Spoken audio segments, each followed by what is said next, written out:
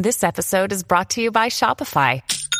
Forget the frustration of picking commerce platforms when you switch your business to Shopify, the global commerce platform that supercharges your selling wherever you sell. With Shopify, you'll harness the same intuitive features, trusted apps, and powerful analytics used by the world's leading brands. Sign up today for your $1 per month trial period at shopify.com/tech, all lowercase. That's shopify.com/tech.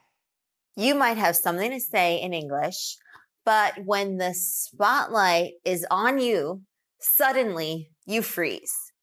A word might be on the tip of your tongue, but the wrong word comes out instead. Or sometimes you just might be silent when you don't want to. Well, first of all, you are not alone with any of this. When communicating in a new language, this can often happen. What I'm sharing in this lesson are 7 strategies to help you communicate confidently in English. Whenever you want to express yourself confidently, clearly, and easily, you'll know what to do. If you're ready, let's get into it.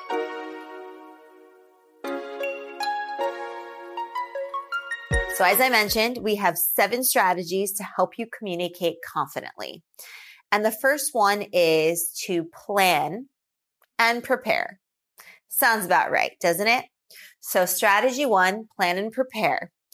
If you know that you're going to be at a meeting or you have dinner plans with a friend or a coffee date catch up with a coworker, then you can plan ahead. Have a few bullet points that you will be speaking about. It's better to just write down a few words per bullet point. The fewer, the better. If you are going to be using it as a form of notes, the idea is to jog your memory. So let's look at a few examples of bullet points for each of these communication situations. So the first communication situation is at a meeting. So bullet point number 1, you write on the note card, launch update, because you want to discuss the updates for the new product launch that you're in charge of. In bullet point number 2, you write on the note card, outreach. Just one word, outreach, because you want to know about the community outreach program taking place. And so you want to bring that up at the meeting. And lastly, bullet point number 3, you write on the note card, evals. This is short for evaluations, because you would like to remind the team that year-end reviews and evaluations will be taking place. Great. So notice how there were only 1 or 2 words in the bullet point. And in one case, there was even an abbreviation, right? Evaluation became evals. Make your life easy. Don't create more work for yourself without needing to. The idea is to jog your memory. All right, example number 2 is dinner plans with friends. You conveniently plan a few bullet points because you have some items you want to discuss. Let's take a look at the bullet points. Bullet point number 1, you write housewarming, because you are having a housewarming party to celebrate moving into a new apartment, and you would like to invite them to that event.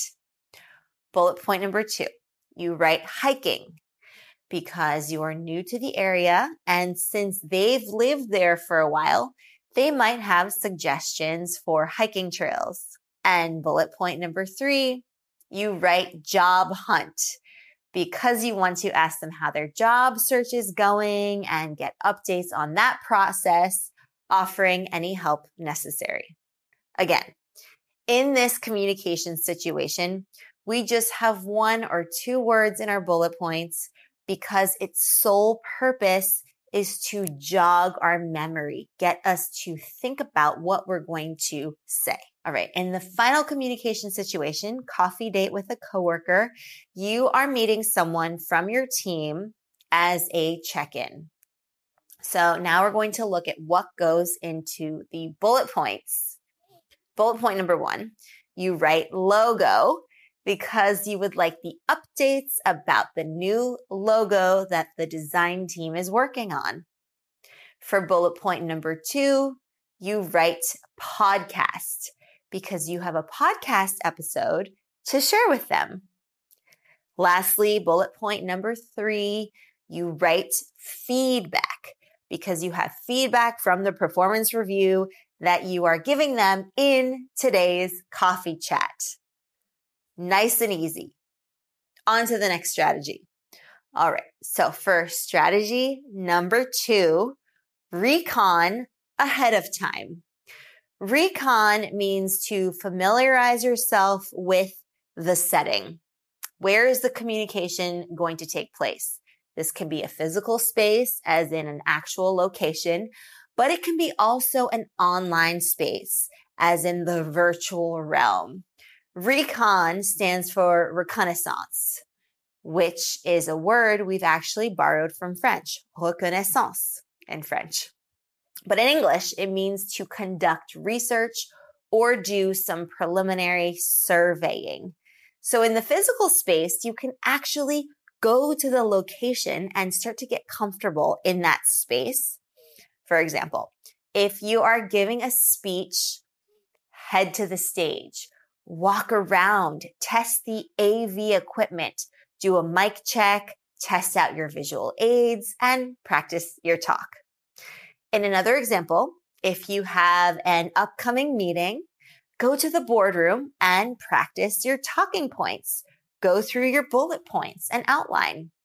What about in the online space? Well, you can just as easily practice in this medium. If you have an online interview next week, let's say, practice your elevator pitch with a friend or family member in a Zoom call.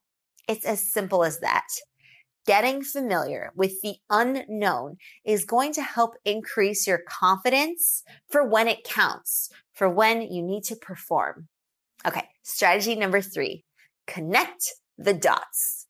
This is similar to a mind map where you add additional information for elaboration, but the difference is that you find a way to connect the dots. This allows you to link one idea to the next. It provides some structure to what you are sharing because you're finding the common thread and there is a clear flow in logic. So in your mind map diagram, you can add the linking phrase or the idea that ties all the dots together. This will allow you to be prepared anytime someone asks, so what? How does this relate to the bigger picture? And why are these connections being made? Someone could very well ask you that, and you can provide the answers. Strategy number 4, be concise. Be as concise as possible. Don't feel like you need to fill every minute. Say things in simple terms. If you need to elaborate or explain something further, you will. By being concise, you'll have more time to think, and you'll also be giving the other person time to process the information. The other benefit to being concise is that you'll have an easier time remembering what you want to say. With this approach, even though you might have bullet points on a note card or on your phone, you might not even need to use the bullet points. Strategy number 5, use your nonverbals.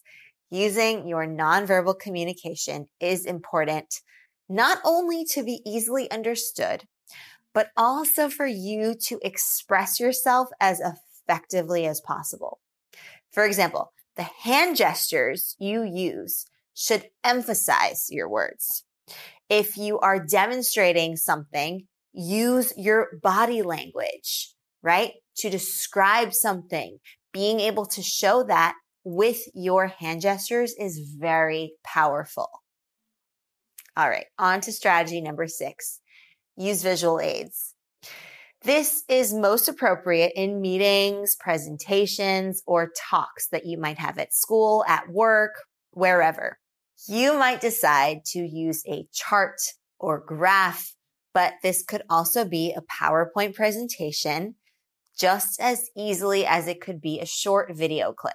Used correctly, visual aids help us convey our thoughts clearly. They aid us with our message. A word of advice here, though. Don't overwhelm yourself or the audience with a lot of information. So in other words, don't crowd slides with words or graphics, and don't try to jam and cram things into a poster. In this case, less is more. And strategy number 7, don't overthink it, just do it. As long as you've done the strategies 1 through 5 and perhaps 6, if you are using visual aids, then you should be all set. You've taken the necessary steps to successfully express yourself in English. So the last strategy is to just go for it.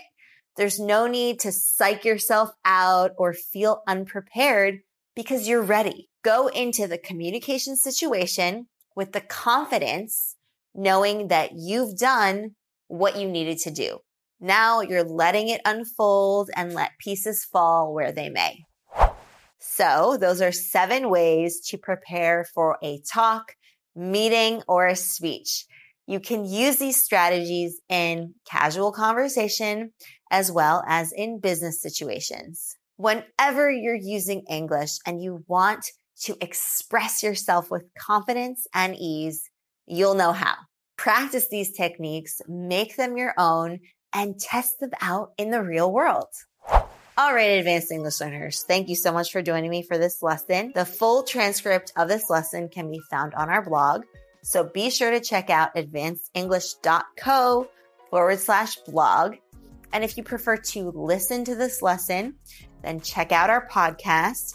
It's also available on our website and available wherever you listen to your podcasts. And if you love the podcast, please be sure to leave a nice review. That really helps us out. So thank you for that.